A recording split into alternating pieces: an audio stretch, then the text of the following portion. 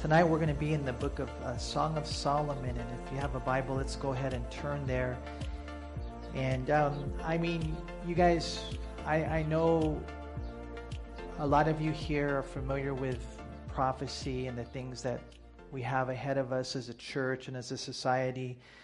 Some of you here might not know, though, what's ahead for us. And so, it's kind of cool to be able to read your scriptures and know what's up next, the rapture of the church. We don't know when, but the signs of the times, the cashless society, the increase in government control, and even just like, with this whole virus, if you guys think about it for a second, isn't it amazing how the whole world has kind of been able to communicate and to cooperate and to work together? Isn't that kind of an interesting thing? It wasn't like that not that long ago. I remember when I got saved, it wasn't. I remember before the times of the internet, before the times of mobile phones, and now the whole wide world can rally together, and we know that according to Revelation chapter 13, the Antichrist is going to rise up.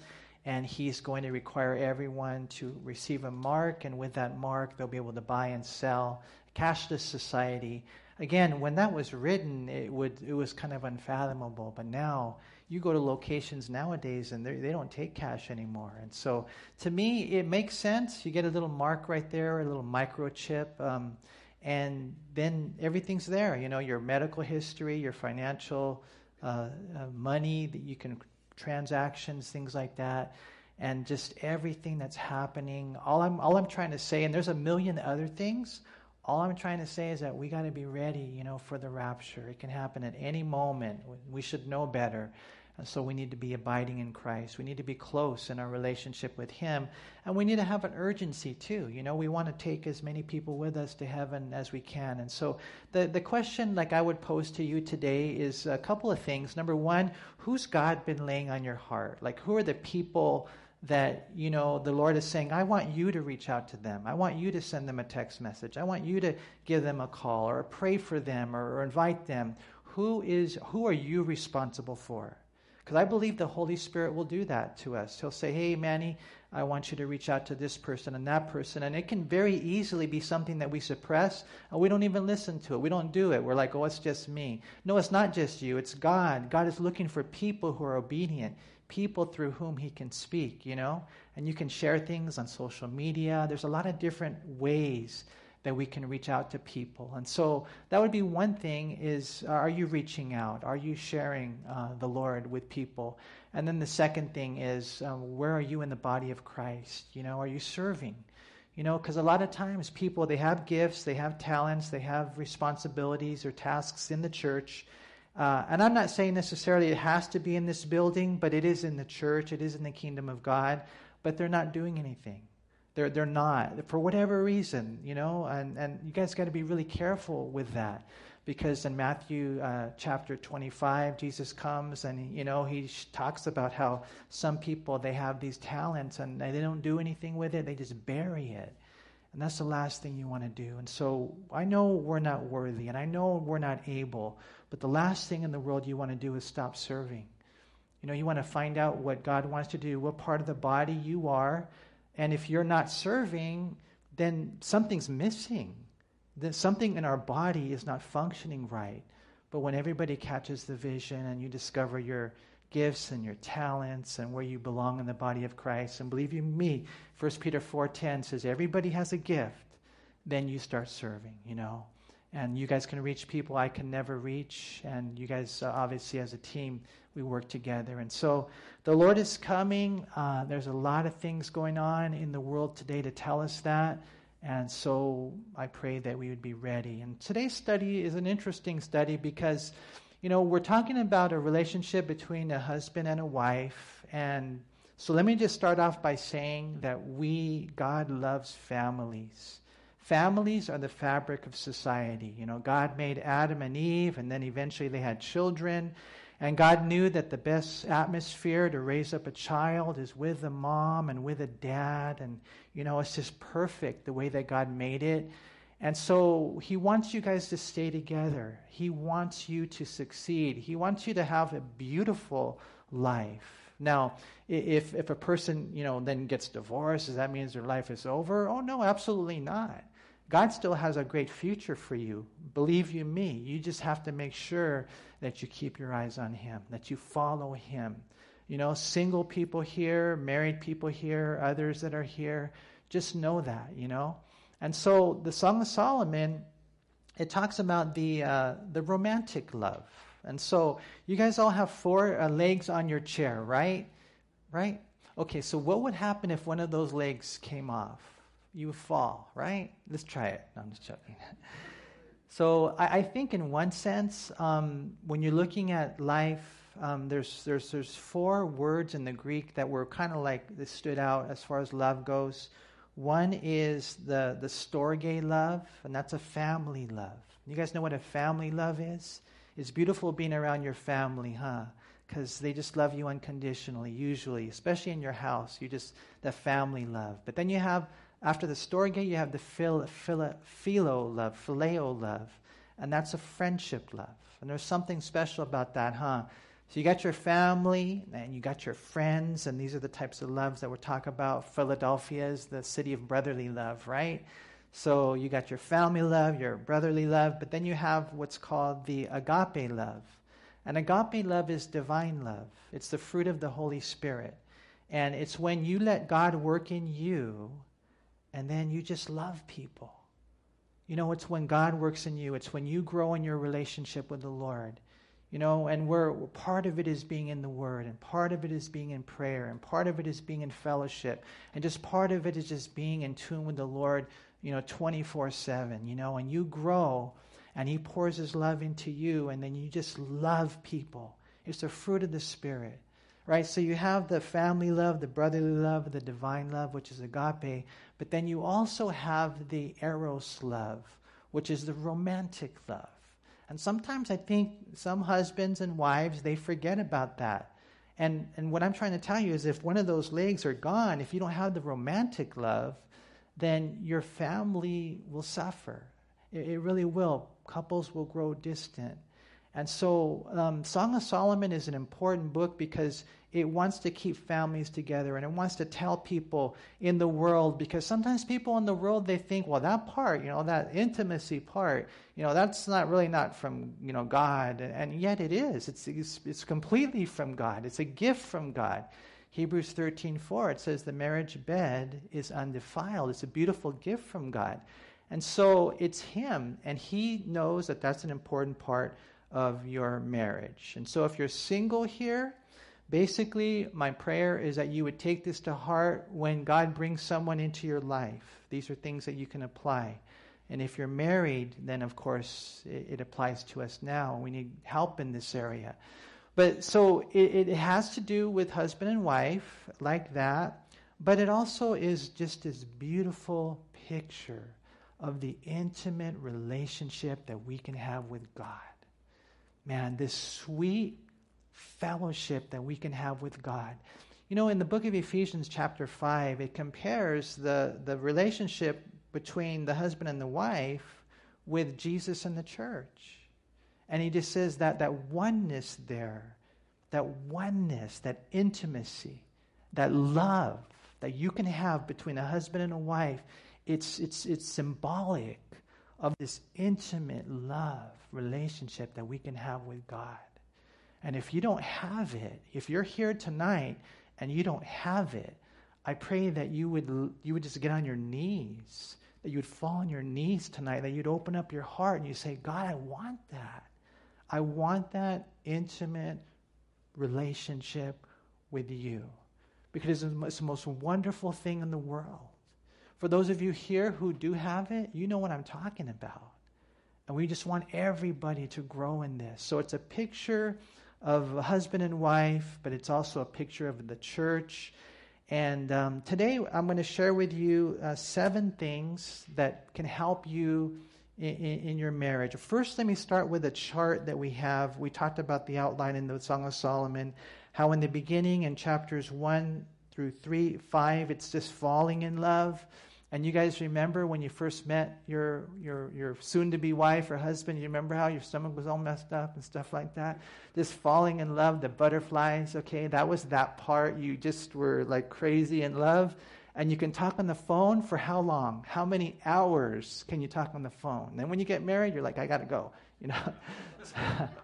So falling in love. And then we talked about united in love in chapter 3:6, verse 5:1. And what that is in reference to is when they actually got married. And so falling in love, united in love. And then in chapter 5:2 through 7:10, we talked about struggling in love and how every marriage is going to have their struggles. Every single marriage. But you got to work your way through them. And as you do with your eyes on the Lord and you show a whole lot of grace, then you're going to get this beautiful bond that's deeper than you can ever imagine. But every marriage is probably going to experience that. But then today we close in this last section of growing in love. Growing in love. And so this is definitely not exhaustive. This is not everything that you need to do to grow in love. But here's 7 things that I want to talk about that are kind of in our text today. Number 1, vacations. Do we have this chart or no? Oh yeah, number 1, vacations. So we'll talk about how she says, hey, let's go away. Let's, get, a room over here. It's kind of cool. If you're married, when you get married, every once in a while, if you can, get away. Just you and your honey. And you go on these vacations, if possible. If not, sometimes my wife shows me grace and we'll be going to Taco Bell and she'll be like, oh, we're on a date, It's like a date, So something about getting away together. Number 2, stimulations. And so there's little things that you're going to notice about each other that you learn how your wife and your husband and what makes them happy. And so you got to, think of that. Number 3, declarations. And we're going to see how basically she said, I want you to tattoo me on your arm, man. I want to be sealed on your heart. It's kind of a cool thing, those declarations of ownership. Number 4 is tribulations. And we're going to talk about how the many waters are going to hit your life. The many waters, even how they came out of the wilderness. And how, I'm telling you, like I said earlier, you're going to go through hard times. You will. But you have to endure. And as you endure those tribulations, you're going to get strong. And so we'll talk about vacations, stimulations, declarations, tribulations, identifications. Sometimes, we'll call each other, like I have a nickname for my wife that she belongs to me. We'll talk about preparations even, how if you have a young child, how you can actually get them ready for marriage, how there's certain things that the family can do to help. It's all here in Song of Solomon. And then the last thing we'll talk about today is contemplations. Okay, so Song of Solomon, chapter 7, beginning in verse 11, it says, come, my beloved, let us go forth to the field. Let us lodge in the villages. Let us get up early to the vineyards. Let us see if the vine has budded, whether the grape blossoms are open and the pomegranates are in bloom. There I will give you my love. The mandrakes give off a fragrance, and at our gates are pleasant fruits, all manner, new and old, which I have laid up for you, my beloved. Okay, so I got to tell you, this is a very sexually intimate book. I can't explain everything because there are kids here, so I cannot tell you everything, okay? But so I try to give you guys the PG-13 version, okay? But husbands and wives, I encourage you, when you get a chance, you look into all the symbolism of this stuff, and it is just amazing, amazing. It's inspired by the Holy Spirit. So whatever you do, don't think that this type of intimate love is not a good thing. It's a beautiful thing when it's in the relationship of marriage, right? And so it's interesting. This is the first time now that we have the wife doing going after the husband. Usually it's the husband. Earlier it's the husband, but now it's the wife. And so that is a lesson for wives. You don't have to necessarily always be the responder. Sometimes you can be the initiator. Right? And so here it says it's an invitation from the Shulamite. Come, my lover, let's travel through the countryside. Let's get away. And there is one teacher, Warren Wiersbe, he thinks it's the honeymoon, but all the others that I've read anyways, I think it's further along the lines. Because remember, they got married, they've gone through hard times, and so more than likely it's later on down the road. And so she just says, let's get away. Let's go find a room. Let's lodge in the villages, just the two of us, and we'll make it exciting, basically. We'll rise early, we'll find a vineyard with lush grapes, and we'll take it all in. And even the fragrance of the mandrakes and the scents, she says, that I've saved for you. She says, we'll try new things, old things. It's an interesting book, let me tell you. And then she says, and right there, I will give you my love. And so the Hebrew word translated love here is in reference to the intimate love that we're talking about. It's the same word used in Proverbs 7 and verse 18, where the Bible says, come, let us take our fill of love until morning. Let us delight ourselves with love. That's clearly in reference to the intimate time together. The same Hebrew word is used in Ezekiel 23:17. And so it would be the Hebrew equivalent of the Greek word eros, where we get our word erotic from. Okay, so that's the Hebrew word. It's called dode. Yeah, dode. So we know most of the Greek words for love, right? But it would be good to know some of the Hebrew words for love. And this word right here in the Hebrew is dode. And so this is an intimate type of love. It's the same word used in chapter 1, verse 4, where it says, we will remember your love more than wine. It's a beautiful, intoxicating thing, so to speak, And then the Song of Solomon, chapter 4 and verse 10, same word used there. How fair is your love, my sister. I love that. My sister, my spouse. How much better than wine is your love, and the scent of your perfumes than spices. And some might even look at this, and it's crazy how demented and twisted our minds can get. And they might say, well, Song of Solomon talks a lot about wine, and, books talk about wine. But isn't it interesting to me how we're saying these things are better than wine? The love between a husband and a wife, it makes it so beautiful. You don't need to get drunk. You don't need wine. Ephesians 5:18 says, don't be drunk with wine, in which is a wasted life, but be under the influence of the Holy Spirit. You don't need wine. We have things that are greater than wine. And that is like the love between a husband and a wife, or the love between you and God. And so anyways, talking about this love, it's such a beautiful thing. And it's just divinely blessed, you guys. You got to know that in your life. If it's not present in a marriage relationship, then you need to ask the Lord, to rekindle that fire, okay? And so we read here interesting things. Notice again, it says next in verse 1, oh, that you were like my brother, the Shulamite says, who nursed at my mother's breast. If I should find you outside, I would kiss you. I would not be despised. I would lead you and bring you into the house of my mother. She who used to instruct me. I would cause you to drink of spiced wine, of the juice of my pomegranates. And this is an interesting thing.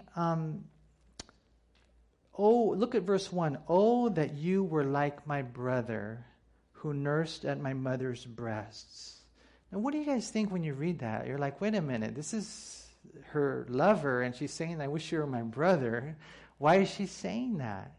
There's a couple of different views. One person says it's because she wished that she knew him all her life. And that's how much she loved him. Man, I wasted 21 years without you. I wish I'd known you all my life. There's a part of it that way. Another view is this, that in cultures like that, even today in different parts of the world, public affection is not permitted.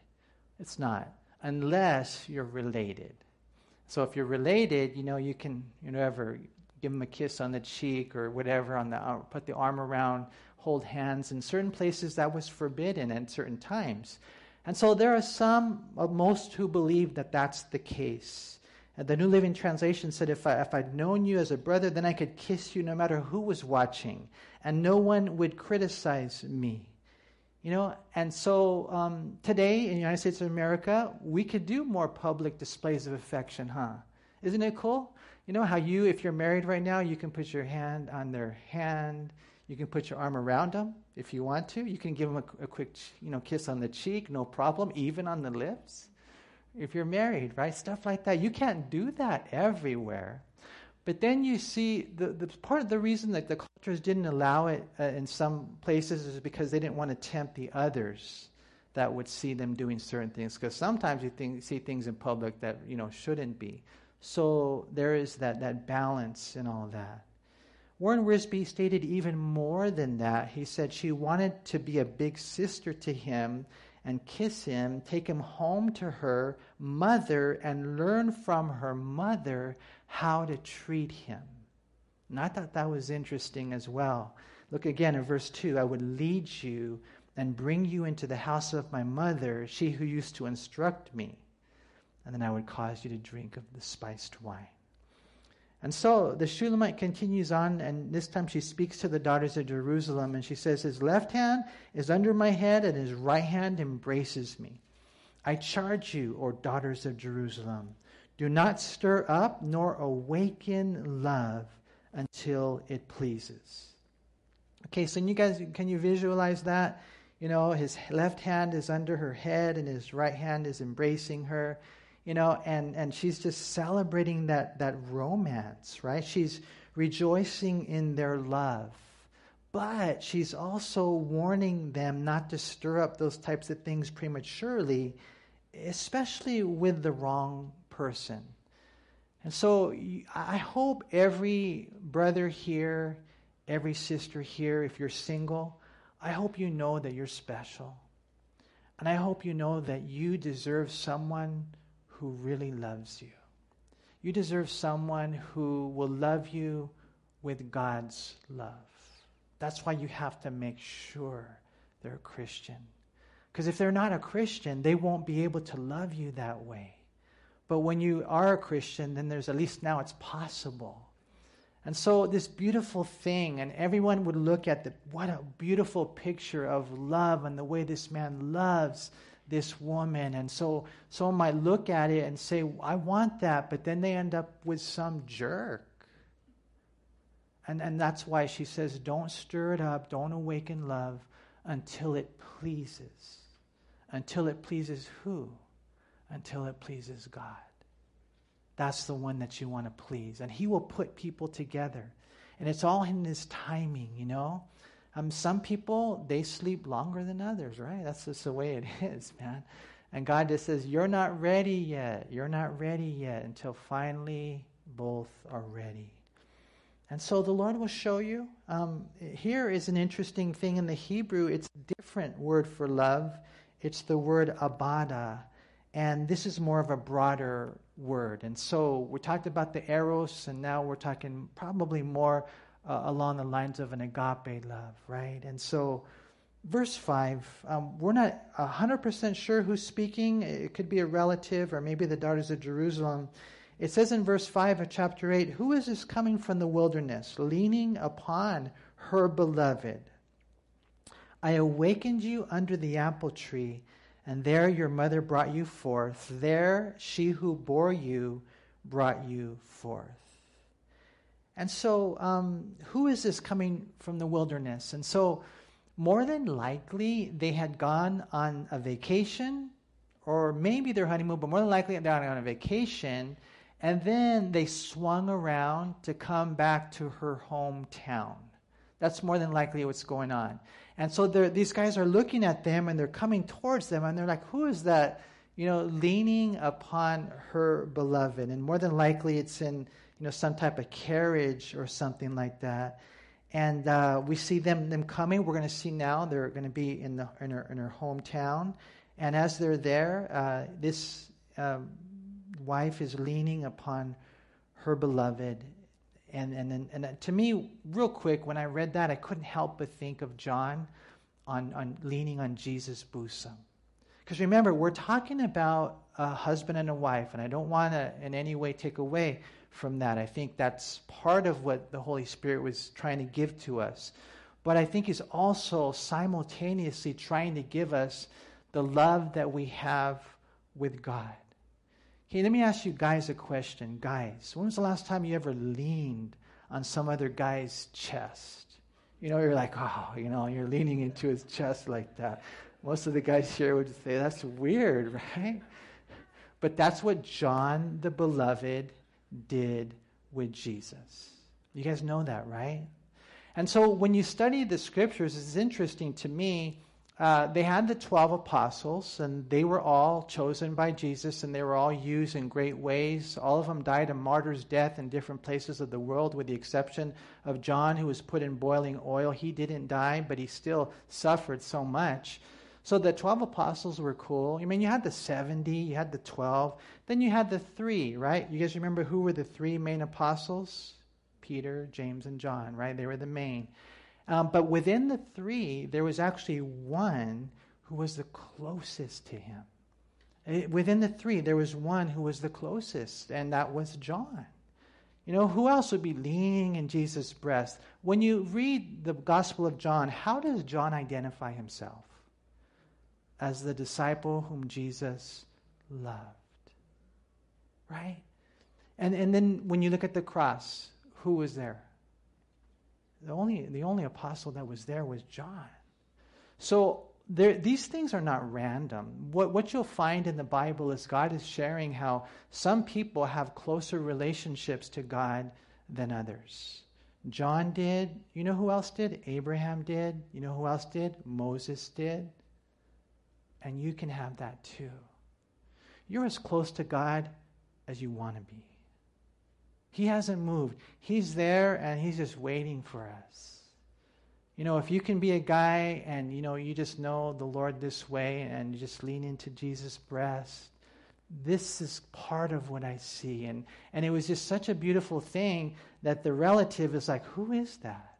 Who is that one leaning into the breast of their beloved, their chest right there? And it's interesting to me, when they're watching him come in, I think, again, is speaking of this husband and wife, but as she's coming back to her hometown, you know, it's interesting how he says in verse 5, I awakened you under the apple tree.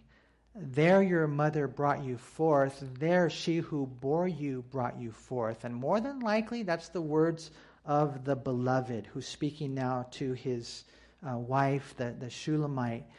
And so I awakened you. Again, this crazy stuff. The apple tree symbolizes the place where they were awakened intimately.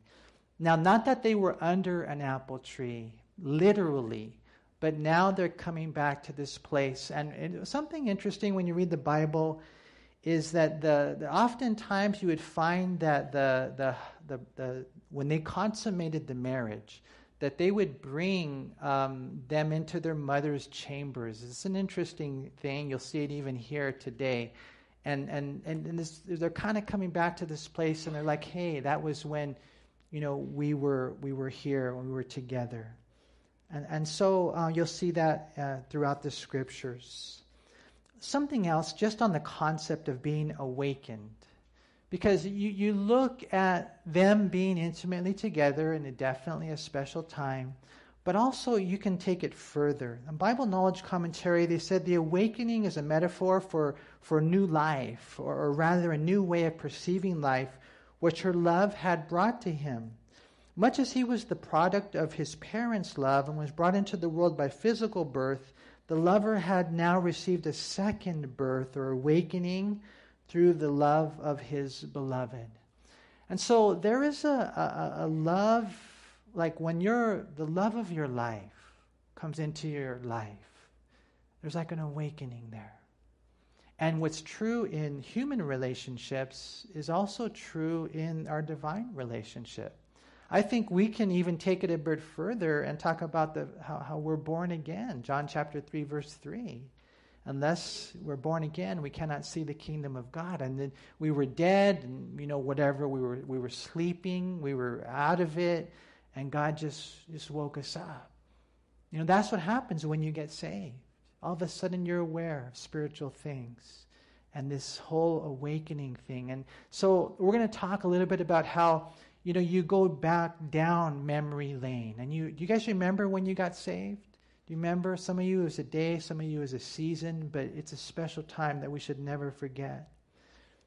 One thing before we leave here, in verse 5 again, it says, "Who is this coming up from the wilderness?"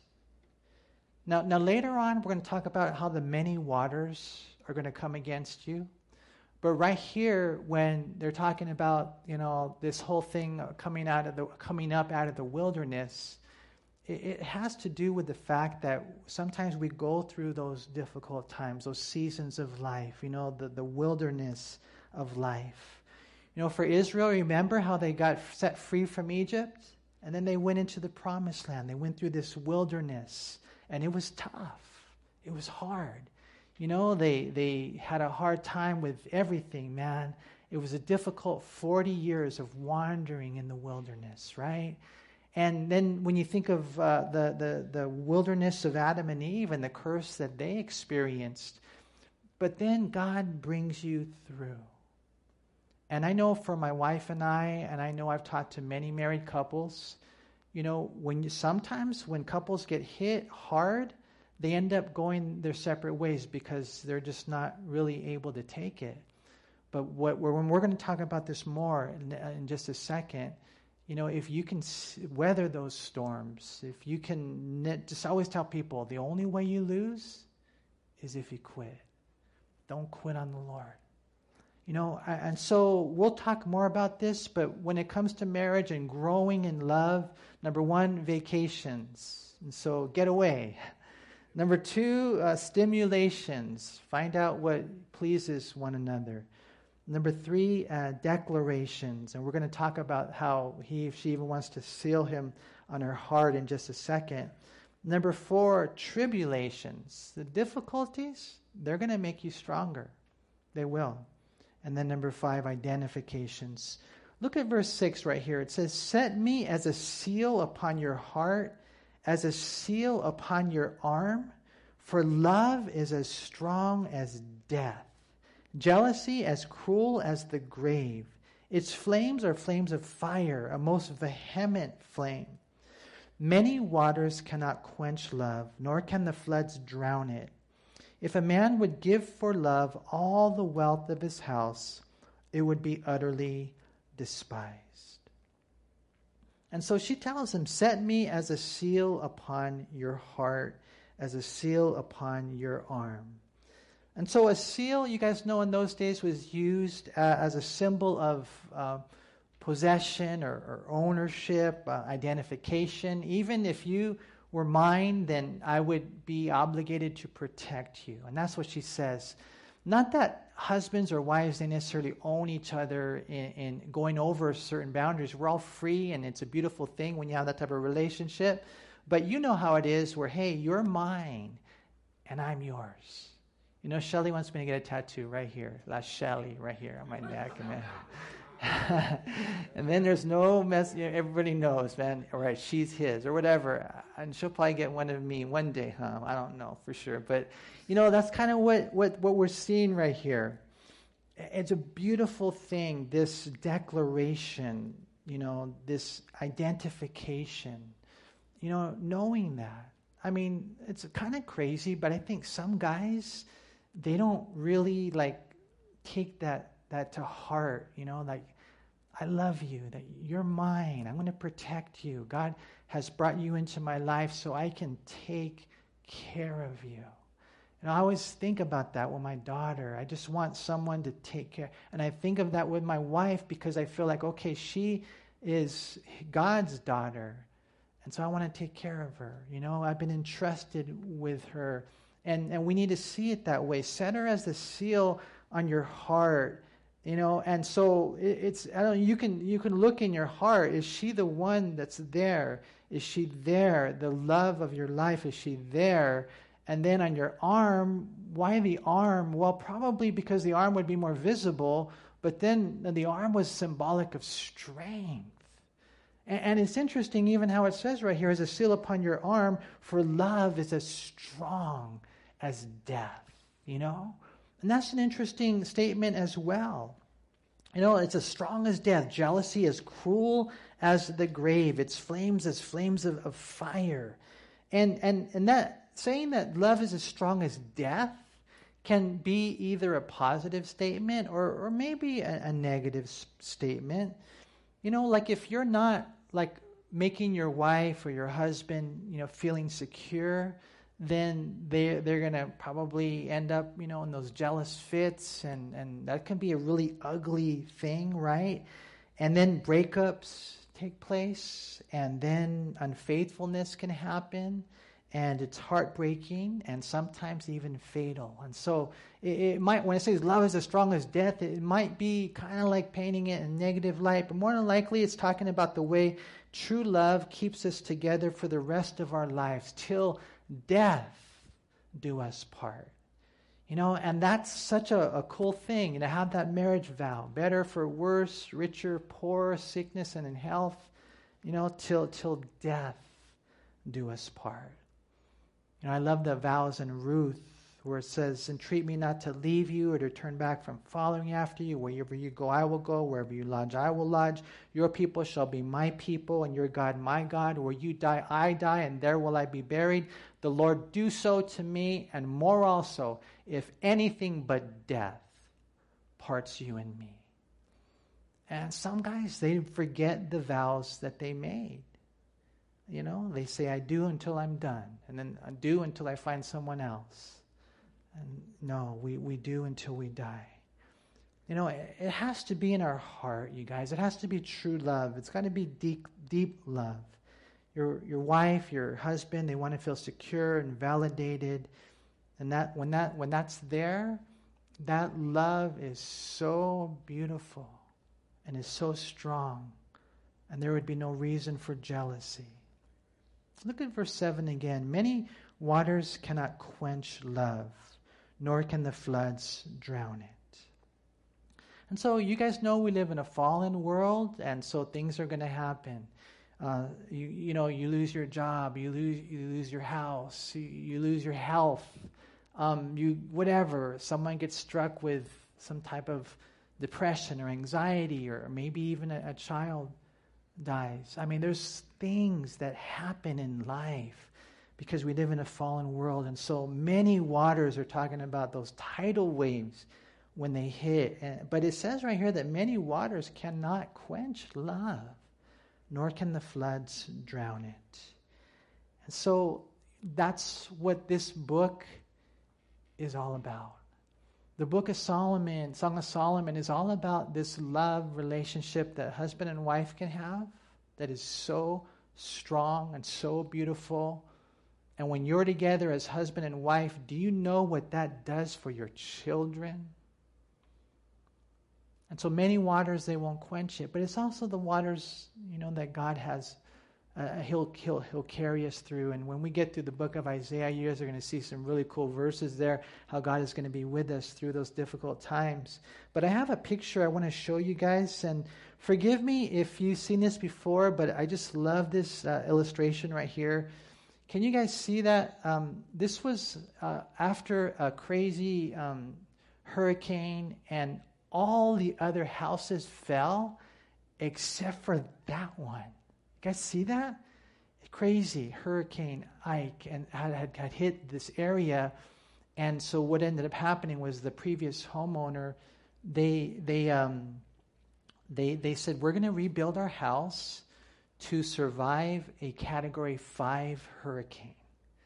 And so they built it, to last. And when they were building it, they used all the crazy best materials, and they inspected everything to make sure it was done right. Because some of the others, they thought they were ready, but they didn't really meticulously make sure that it was really done properly. And so you don't find out until the storm comes. And when the storm came, that house stood because they really had the love of God. You guys know this, right? And it doesn't take a rocket scientist to realize that the reason our nation, which is such a beautiful nation, is struggling so much is because the families are falling apart. The reason our nation is so messed up is because they've turned their backs on God. And that's why even a book like the Song of Solomon can make a huge impact, because it's intended to bring us to this place where love is real. And so that way when the storms come and when they hit hard, that we'll be able to sustain it. Like if I could just be like a little transparent, because I don't know the future, but my wife and I, we've been married for 29 years, and we've gone through some difficult times. But I'll bet you almost anything in the next year, 2 years, 3 years, 5 years, whatever it might be, that I'll bet you some more intense hurricanes are going to hit our life. I'll bet you, because it's just the way it is. And so will we survive those storms is dependent on what we do now as we're getting ready for it. That's what Jesus said in the Sermon on the Mount, Matthew 7:24 and 25. If you guys hear these words of mine and you don't do them, then one day when the storm comes, you're going to fall. But if you hear these words of mine and you do them, it's like you build your house on a rock with a solid foundation, the best materials, and when the winds and the waves and the storm beat on your house and on your family, you'll stand. Because it wasn't just a religion for you. It was a love relationship between you and God. You really know Him. You really love Him. You really want to serve Him. You really want to follow Him. And when the storms come, you're going to stand because you've given your life to Christ. What's the craziest storm of all? What would be the worst storm of all in one sense? Is when you die. When you die. And that's a big question too, because will you stand before God? Will you be able to stand forgiven? The only way is if you have received Jesus Christ as your Lord and Savior. You know He loves you, He died for you, He rose again, and you have given Him your life. This is what this love relationship is all about. Notice what he says in verse 7 again. Many waters cannot quench love, nor can the floods drown it. If a man would give for love all the wealth of his house, it would be utterly despised. As one person said, the point of this verse is that true love cannot be destroyed, and true love cannot be purchased with money. I've tried it. I remember my girlfriends in the past. I tried it. It didn't work. They broke up with me. It's crazy, man. You got to know this, that love, it says in 1 Corinthians 13:8, it never fails. You can't say, well, I used to love you, now I just kind of fell out of love. That's not true love. True love, it never fails. And so he says, listen, it never it fails, and it cannot be bought. Like I said earlier, love is a fruit of the Holy Spirit. That's how we can love each other. Even today, like if you're here and you're listening to a Bible study, and God can use the Bible study to say, hey, I need to learn how to love more. I take care of myself. Like when I'm cold, I'll put on a jacket. If I'm hot, I'll get in front of the air conditioner. And so maybe if it's cold, maybe I say, hey, sweetheart, do you have a jacket? Or if it's hot, hey, do you want to sleep by the air conditioner or the fan, whatever, tonight, If I'm hungry, I'll just go into the kitchen and start making myself some food. But what about the thought, like, I wonder if she's eating? I wonder if she's hungry. Well, that's a woman's job. Ooh, who said that? You guys are in trouble for thinking that. No, I mean, just you're loving them and you're learning to think about them.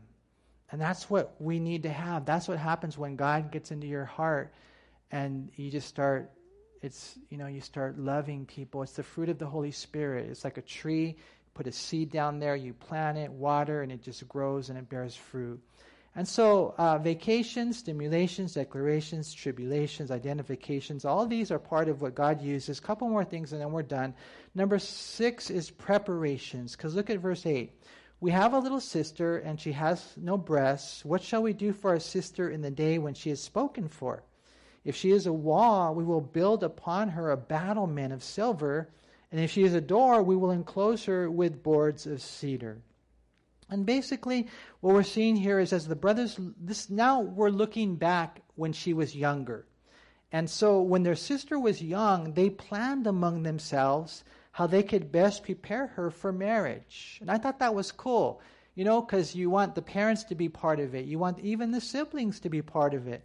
It says right here, if she was a wall, meaning that she was chaste and pure, they would adorn her with treasure and reward her for her chastity, for her morality, for her spirituality, commend her for that, right? Life would be easier, the battle victorious. But it says right here, she was a door that was just kind of swung open. In other words, if she was one of those girls who were loose or that we would flirt with guys, then he said right here, then we would restrict her freedom as if having these barricade boards of cedar. And so they wanted to be able to make sure that their sister was one that a good guy would want to marry. That's kind of the way they're thinking right there. So there is aspects of preparation involved. But the Shulamite ended up waiting on the Lord. She waited for love. Look at verse 10. I am a wall. In other words, I am going to be waiting. And my breasts like towers. She had matured. Then I became in his eyes as one who found peace. Solomon had a vineyard at Baal Haman. He leased the vineyard to keepers. Everyone was to bring for its fruit 1,000 silver coins. And so here we see she waited until she was married and she grew up and matured in beauty and shapeliness. It's interesting how it says right here, then I became in his eyes as one who found peace. So when he was looking at her, this is kind of the way he perceived her. She has found peace. I tell you what, for a guy, that's what you want for your gal. Man, I hope that she is blessed.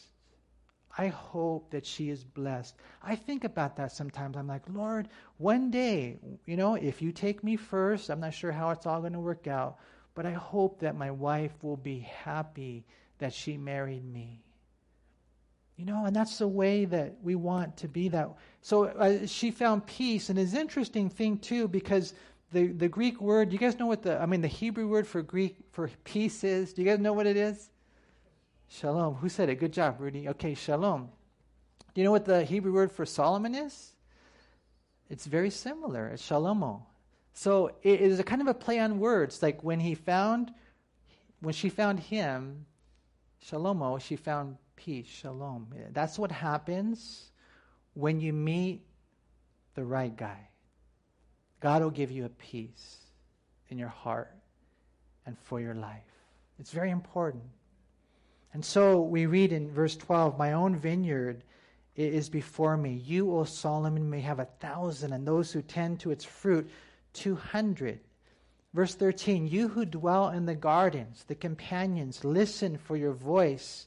Let me hear it.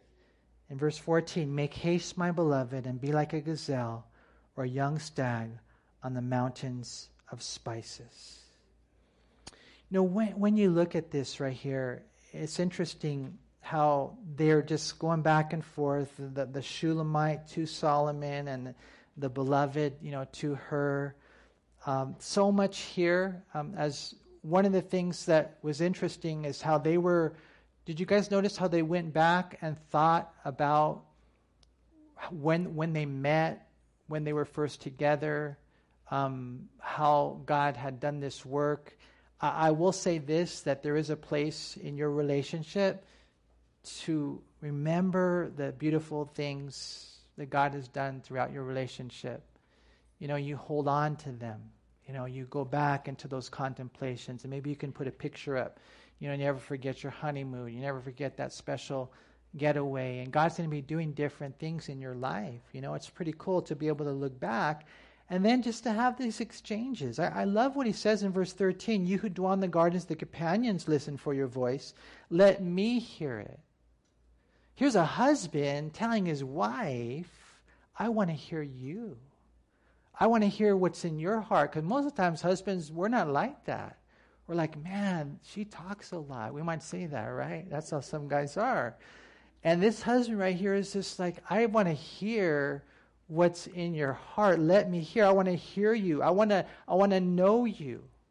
I want to share, I want you to share your heart with me. We should have that, as guys.